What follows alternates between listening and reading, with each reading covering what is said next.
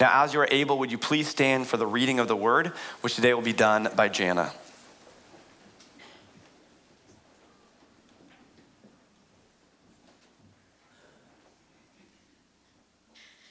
Matthew 1:18 through 24. This is how the birth of Jesus, the Messiah, came about. His mother Mary was pledged to be married to Joseph, but before they came together, she was found to be pregnant through the Holy Spirit. Because Joseph, her husband, was faithful to the law and yet did not want to expose her to public disgrace, he had in mind to divorce her quietly. But after he had considered this, an angel of the Lord appeared to him in a dream and said, "Joseph, son of David, do not be afraid to take Mary home as your wife, because what is conceived in her is from the Holy Spirit. She will give birth to a son, and you are to give him the name Jesus, because he will save his people from their sins." All this took place to fulfill what the Lord had said through the prophet. The virgin will conceive and give birth to a son, and they will call him Immanuel, which means God with us. When Joseph woke up, he did what the angel of the Lord had commanded him, and he took Mary home as his wife.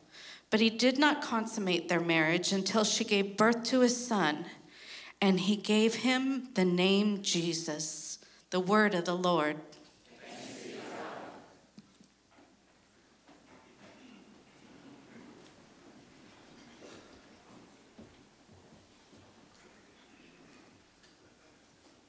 Well, good morning. My name is Ryan. For those of you that I may not know, it is good to be with you here this morning as we dive into God's word, and we are getting closer and closer to Christmas Day. Someone reminded me today that Christmas Eve is 2 weeks from today. So let's do a yeah, we can clap for that. Christmas is great. Do a preparedness poll here. So how many of you have gotten your decorations up already? Decorations up, okay, great. Anyone done any Christmas baking yet? Baking, a few bakers in the room. How many of you are already done with your Christmas shopping? Christmas shopping, several of you, great. I will bring you my lists after this. You can take care of it whenever you want in the next couple weeks. How many of you, by show of hands, how many Christmas movies have you seen? By show of fingers, how many Christmas movies have you seen so far this season? Okay, we're getting some of these things going on here. That's well done, I guess. All right, by show of fingers, how many Christmas Hallmark movies have you seen? Okay, some are going very fast. That was actually a trick question because there's only one. They're all the same, so it's only one movie.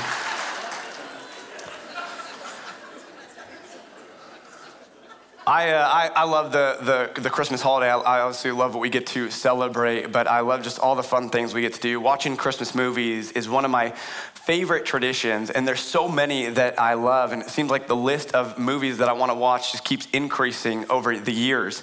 But one of the classics that I love is Miracle on 34th Street. Anyone seen Miracle on 34th Street before?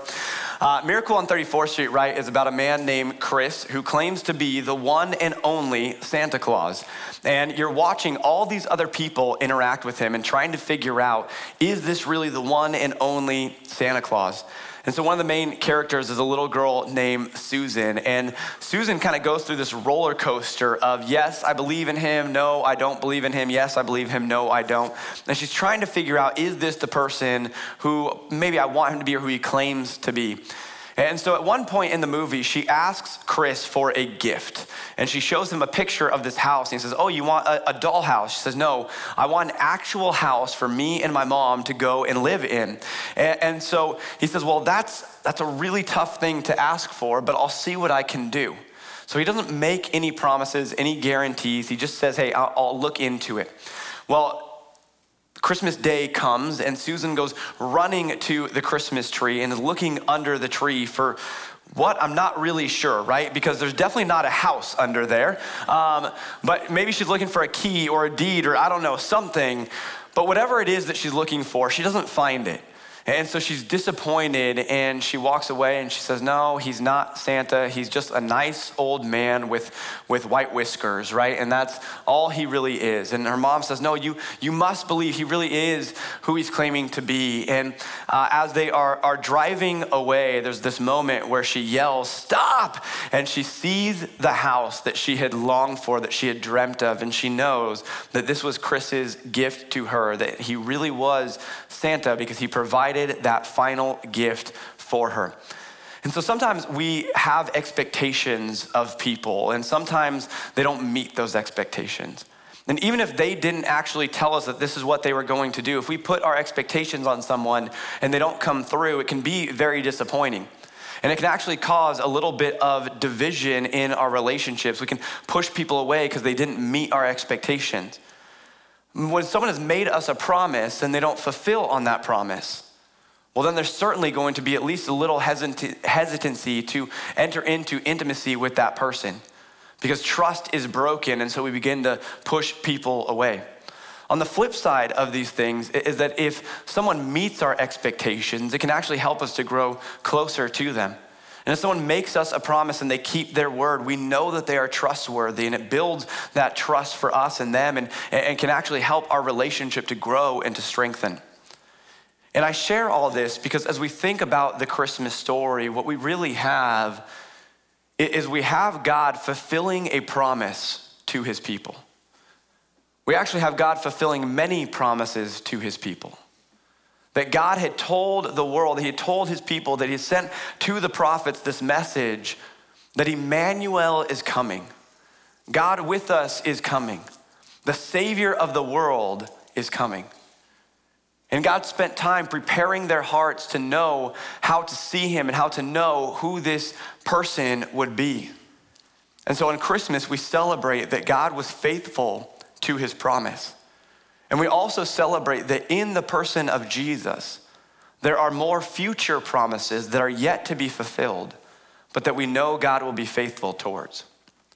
And so as we are in our Advent series and we are walking through this time of preparation, preparing our hearts, we've been talking about this word Immanuel, this title that Jesus has, God with us. That Jesus is fully man and fully God. And he came to dwell with his people.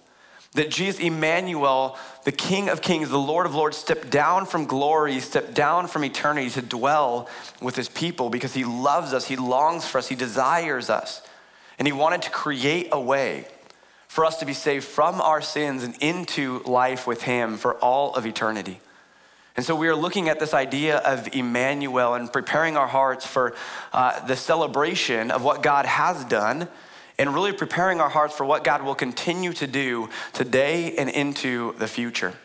And so what I want to do today is I want to just look through a lot of scriptures, some Old Testament prophecies, and see some of these prophecies and these promises that God had for his people that reveal who Immanuel is going to be, and to see the fulfillment of these promises and talk, hey, why does this matter? Why do we need to look and read passages like Isaiah 7:14? Why do we care that Matthew is pointing back to that passage? What does this mean for us? And so we're gonna read a lot of scripture, so buckle up, but I figured that God's word is better than Ryan's word, so we're gonna get a lot of scripture today. So we'll start in Isaiah chapter 7, verse 14. If you want to try and follow along in your Bibles, God bless you. Try and keep up. If not, follow along on the screens. So Isaiah 7:14 says, therefore the Lord himself will give you a sign. The virgin will conceive and give birth to a son and will call him Immanuel. And so this is a significant promise because God is saying, hey, Immanuel is coming. And there's going to be a child that is born who is God with us, who is God incarnate, who yes is fully man, but is also fully God. And so when we hear that promise, we have to stop and ask, well, how am I gonna recognize who this person is? How am I gonna know who this person is? Because there's billions of people in the world, there's people being born all the time. How do we recognize Immanuel? And so God says, I'm gonna do something crazy. I'm gonna do something impossible. I'm gonna do something so you know that this child is the one and only child that will be called Immanuel, that is the Savior of the world. And so he says, this is the sign that he will give, that the virgin will conceive and give birth to a son. Now we saw in Matthew that this is fulfilled in the person of Mary, that she would conceive and give birth to the son that they would name Jesus. And it tells us in Matthew chapter 1, verse 18, this is how the birth of Jesus, the Messiah, came about. His mother Mary was pledged to be married to Joseph, but before they came together, she was found to be pregnant through the Holy Spirit. And so that Matthew passage that Jenna read for us, that we looked at together, it really walked through Joseph's part in the story. And we see there's a little bit of panic, a little bit of concern, certainly some confusion when he finds out this woman he is engaged to be married to is pregnant with a child. And he's thinking, wait, hold on, something isn't right here. And so an angel comes and comforts Joseph and says, no, this is really part of God's plan. This is from God, and this is a good thing. Well, Mary also had some confusion and some concerns of her own. We see a little bit more of her response in Luke chapter 1, verses 30 through 35. It says, but the angel said to her, do not be afraid, Mary. You have found favor with God. You will conceive and give birth to a son, and you are to call him Jesus. He will be great and will be called the Son of the Most High. And remember these next words here. The Lord God will give him the throne of his father David, and he will reign over Jacob's descendants forever. His kingdom will never end. Now Mary asked, how will this be? Mary asked the angel, since I'm a virgin. And the angel answered, the Holy Spirit will come on you, and the power of the Most High will overshadow you. So the Holy One to be born will be called the Son of God. And so again, we have a God who is not trying to hide himself. He's not trying to hide his plan. But we have a God who wants to reveal himself to us. And so he says, I'm going to do something that is impossible. And because this cannot come from human means, you will know that this is the Son of God. You will know that this is the Messiah that you've been waiting for, that you've been longing for. That this is Immanuel, God with us. And you will recognize him because in many different steps, God is doing the impossible to make this happen. Now there's a part in there in the promise where God is telling Mary that Jesus, her son, will be a king who will reign forever. And this is actually to fulfill some promises that were made to people from long ago.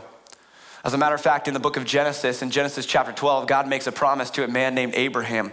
And this is what he tells Abraham in Genesis chapter 12, verse 3. He said, I'll bless those who bless you, and whoever curses you, I will curse. And all peoples on earth will be blessed through you. And so when we look at Abraham's life, we see that this is a promise that was given to him. And yet through Abraham's life, I don't think that all the nations were blessed because of his life on his own. And you start to follow his family line and say, okay, well, there's blessing that is flowing out to different people and to different generations and certainly to their own family, but I don't know if all the nations are being blessed through him until you reach his great, lots of greats grandson, Jesus, who was born to Mary and Joseph. And you see that through the person of Jesus, through his life, his death and resurrection, that we are offered a hope for all people. For everyone who would put their trust in Jesus Christ, they can be forgiven of their sins and enter into life with God forever and ever and ever. And so Jesus is the hope of the world. And therefore he is a blessing to all the nations and a fulfillment of this promise that was made long before Jesus' time to the person of Abraham. Well, if you track the family line of Abraham down, you go from Abraham to his son Isaac to his son Jacob, and Jacob has 12 sons. And at the end of Jacob's life, he is making these promises to his sons. He is speaking prophetic word over his children. And this is the prophetic word that was given to him to share with Judah. It says in Genesis chapter 49, verse 10, the scepter will not depart from Judah, nor the ruler's staff from between his feet, until he to whom it belongs shall come, and the obedience of the nations shall be his. And so this speaks of a ruler that will come in the line of Judah, that Judah will be a ruler and his family line will be a ruler, and they will continue to rule and reign until the rightful heir to the throne comes, and all the nations, their obedience belongs to him. As we keep tracking Judah's family line, we do see some kings. We actually see a king by the name of David. And David wanted to build a temple for God, but God said, no, you're not gonna be the one to build the temple for me, but David, I'm gonna make a promise to you. And in 2 Samuel chapter 7, verses 12 and 13, it said, when your days are over and you rest with your ancestors, I will raise up your offspring to succeed you, your own flesh and blood, and I will establish his kingdom. He is the one who will build a house for my name, and I will establish the throne of his kingdom forever. And so here again, we see some kingdom language in this promise to the person of David. And we do know that some of this was certainly fulfilled in the very next generation. His son Solomon would build the temple that would house God's presence in it. And Solomon and his children after him would sit on the throne of David. Although it wasn't exactly the way you would think it's laid out here. As a matter of fact, David's grandson made a terrible decision in life, and it ended up splitting the kingdom. It ended up splitting the nation of Israel into two separate places. And so David's family still reigned and ruled on the throne over Judah, but it wasn't the same thing that they probably thought they had inherited. Because while this promise had a temporary fulfillment or a short-term fulfillment, it also had a long-term fulfillment in the person of Jesus. And so here we see these promises to Judah and these promises to David. And if you keep tracking the family line from David, you'll eventually get to Mary, Joseph, and to their son, Jesus. And so we know that Jesus is going to be the fulfillment of these promises. And that's where these words in Luke chapter 1, verses 32 and 33 were so significant. That speaking of Jesus, it says, he will be great and will be called the Son of the Most High. The Lord God will give him the throne of his father, David. And so now we have the fulfillment of this promise saying, hey, it is coming true in this person. And he will reign over Jacob's descendants forever. His kingdom will never end. And there we see that promise to Judah as well, that the scepter would be in his hand until the one to whom it belongs comes and takes it, and it will be his forever and ever and ever. And so Luke is revealing to us that yes, God is showing you that this is Immanuel, and this is the Son of God. And he is the fulfillment of so many promises that were made in the Old Testament. That he would be a blessing to the nations, that he will be a king who rules and reigns. But he rules and reigns with love, with justice, with mercy, with grace. And he cares about his people. As a matter of fact, if we go away from the family line for a minute and we start thinking about the locations where some of these things are happening, it tells us a lot about who Jesus really is. And so we sang the song earlier, but we know that Jesus is born in the little town of Bethlehem. And in Micah chapter 5, verse 2, there's this prophecy that says this. It says, but you, Bethlehem Ephrathah, though you are small among the clans of Judah, out of you will come for me one who will be ruler over Israel, whose origins are from of old, from ancient times. And so Micah makes this promise that out of this little town of Bethlehem, this little place that's just a dot on the map, out of this place, there will be a ruler who will lead God's people. And it's not like any other person who has ever come before. No, this is one from whose origins are from of old, who's from ancient times. He's the Ancient of Days. He's the beginning and the end. He has no start date on him. He is the person of Jesus Christ.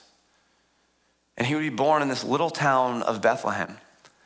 And in Luke chapter 2, we actually see this story play out where Caesar Augustus, who was the leader of the Roman Empire at this time, he issued a decree that everyone needed to go back to their homes to be registered for a census. Why did Caesar do this?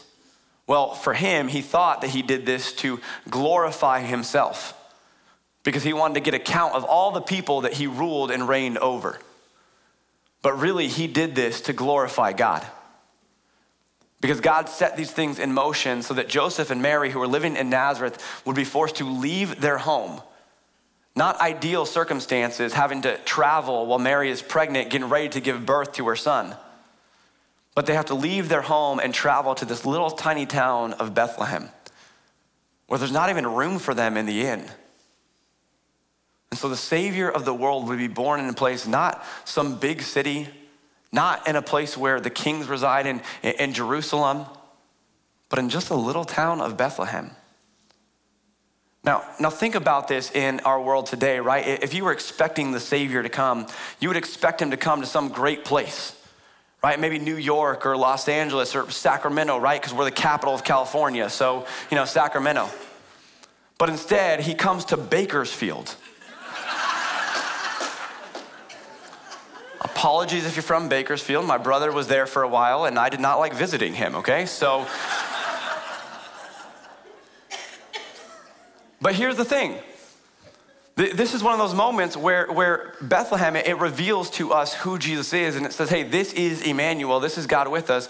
Like, God wants us to recognize him, and so to be born in Bethlehem was kind of a big deal. But also, God wants us to know his heart in this story. And so he doesn't come to the big city. He doesn't come to the rich and the powerful. He comes to the little town of Bethlehem, to the overlooked, to the marginalized.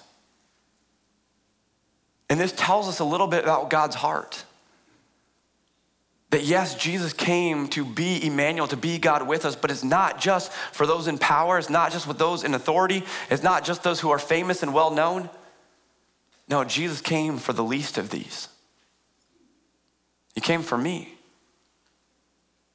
And he came for each and every one of you. And so while Bethlehem reveals to us how we should know who the Savior is, it also tells us a little bit about his heart. And we see that we have a God who is willing to experience some of the mess that we experience. In Hosea chapter 11, verse 1, it says, when Israel was a child, I loved him. And out of Egypt, I called my son. Now, this could easily be pointing back to the Exodus story where the Israelites are enslaved in Egypt and God calls them out of Egypt into the promised land. But there's also a future promise here that the Savior, the Messiah, Immanuel, would find himself in Egypt. Well, why is he there? Well, he's there because he was hated. He was despised. He was rejected. You're probably familiar with this part of the story. The wise men come to worship Jesus, and they come before King Herod, who is king of the Jews. And they say, we want to come and worship the true king of the Jews. And King Herod says, there's a new king who is born. Oh, this is great. And he says, you know what I want you to do? I want you to go and find this new king and present your gifts, go and worship him, that's fine. And then come and tell me so that I can worship him too. That's what I want to do. But Herod had evil intentions. And so the wise men, being warned about this, they go a different direction home. And Herod goes crazy and decides he's going to find a way to get rid of Jesus himself.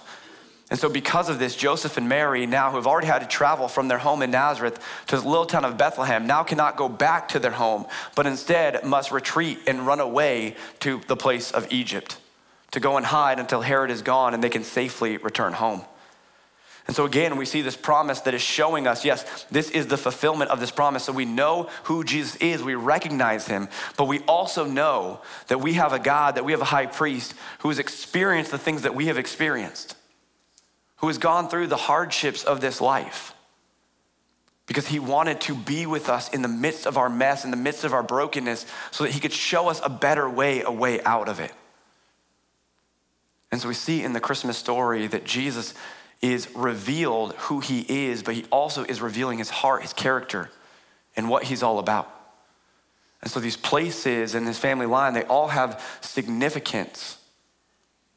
But we might stop and we might say, okay, well, we know that they've been fulfilled in the person of Jesus, but why are we still talking about them today? Why is it significant that Jesus fulfilled prophecies, that he fulfilled these promises? What does that mean for us?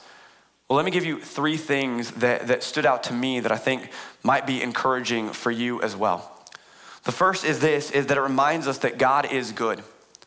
Why is it significant that he fulfills promises? Because it reminds us that God is good.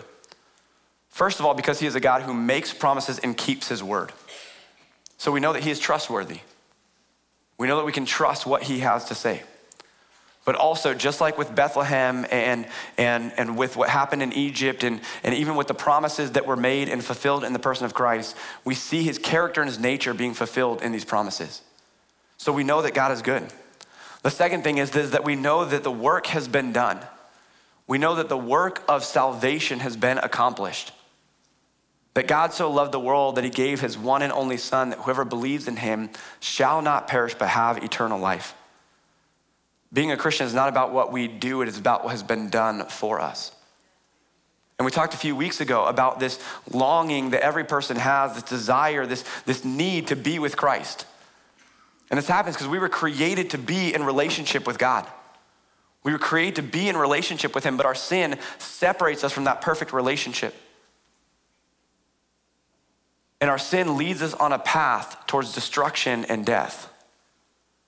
Now, no one wants to stay on a path that leads to destruction. No one's walking down a path that leads towards pain and suffering and hurt and is like, yes, this is where I want to be in life.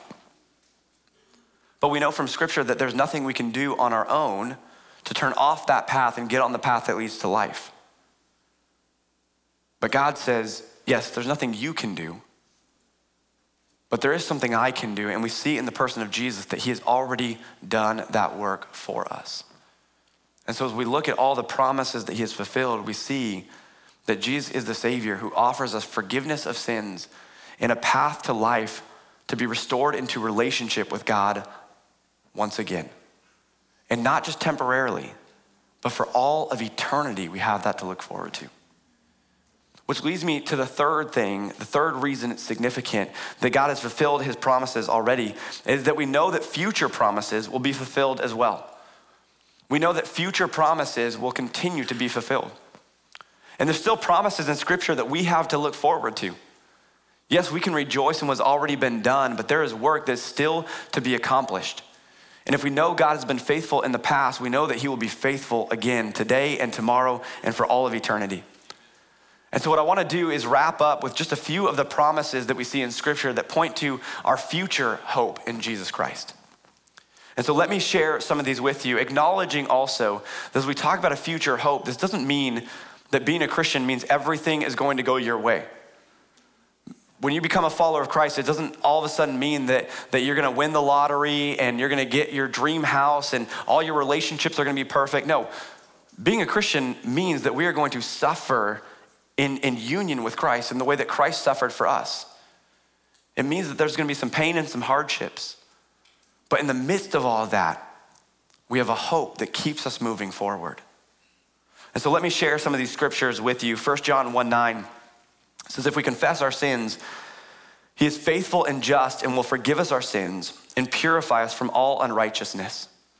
So that need to wash away our sins, that need to be wiped clean, Jesus has already taken care of that. And when we confess our sins to him, he is faithful and just and will forgive us our sins and purify us from all unrighteousness.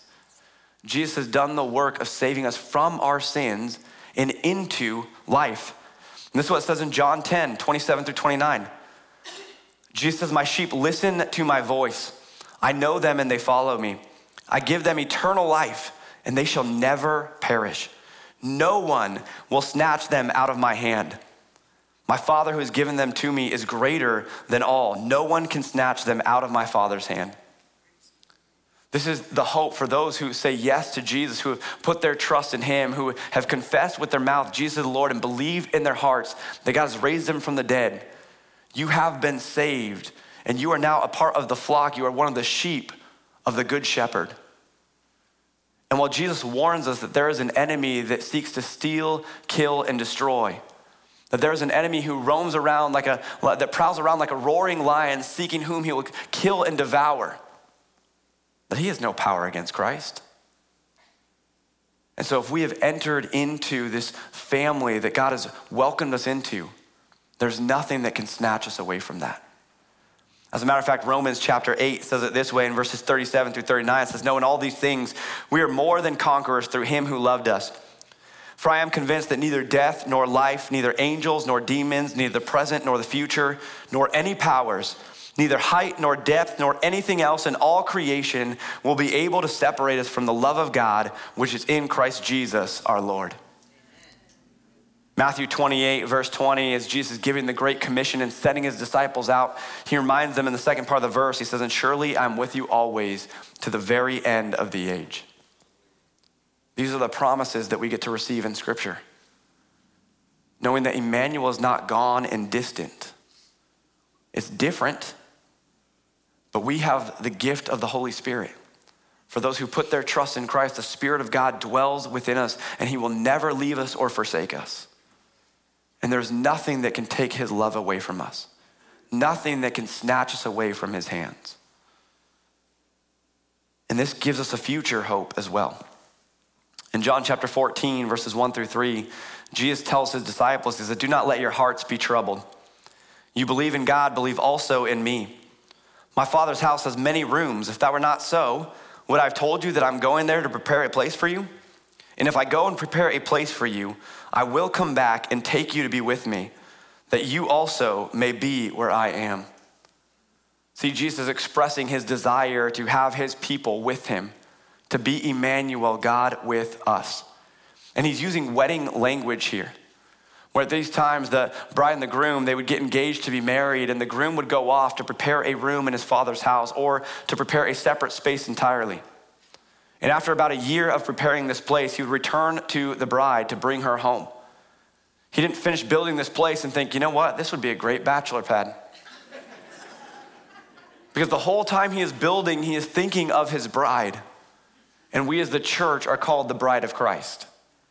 And so Jesus right now is preparing a space for you and for me. And if he's preparing a place for us, you can be assured that he will return again to welcome his people home. And here's what that's gonna look like when we live in perfect relationship with God once again. In Revelation chapter 21, verses 3-4, it says this, and I heard a loud voice from the throne saying, look, God's dwelling place is now among the people, and he will dwell with them. They will be his people, and God himself will be with them and be their God. He will wipe every tear from their eyes. There will be no more death or mourning or crying or pain, for the old order of things has passed away. And so while we know that in this life we're going to experience all the ups and downs, the highs and lows, the goods and the bads, we know that we have a future hope in Jesus Christ. That there is a place in eternity in heaven being prepared for us right now. That Christ will return to bring us home. And when we do, he will wipe away every tear. And we will enter into this new life, this new creations, where there will be no more pain, no more suffering, no more hurt. And we will just rejoice forever in his presence, experiencing Immanuel, God with us, the way it was meant to be from the very beginning. And so this Christmas season, let's keep our eyes on Jesus, giving God thanks for what he has already accomplished, and eagerly expecting and hoping and giving thanks for what he will continue to accomplish in the future. We continue to prepare our hearts to celebrate and to receive the King of Kings, the Lord of Lords, Jesus Christ. Let's pray. Heavenly Father, we give you thanks again for the gift of your Son, Jesus. There's nothing better that we can receive. No greater gift than to know you, to know that we are known by you and loved by you. God, for that we give you thanks. And so God, I pray that this Christmas season, that we would hear this truth in a new and fresh way. That we would be encouraged and uplifted in knowing that you are good, that you are faithful, that the work of salvation is done and accomplished, and that we have a future hope to look forward to. Because you've been faithful in the past and you'll be faithful again today and tomorrow and for all of eternity. And so God, I thank you for the promises that are in Scripture. Pray that we would remember these in difficult times and in good times, so that we would always stay focused on you and live a life that glorifies you in everything that we do. God, thank you again for the gift of your Son, Jesus. And it's in his name that we pray. Amen.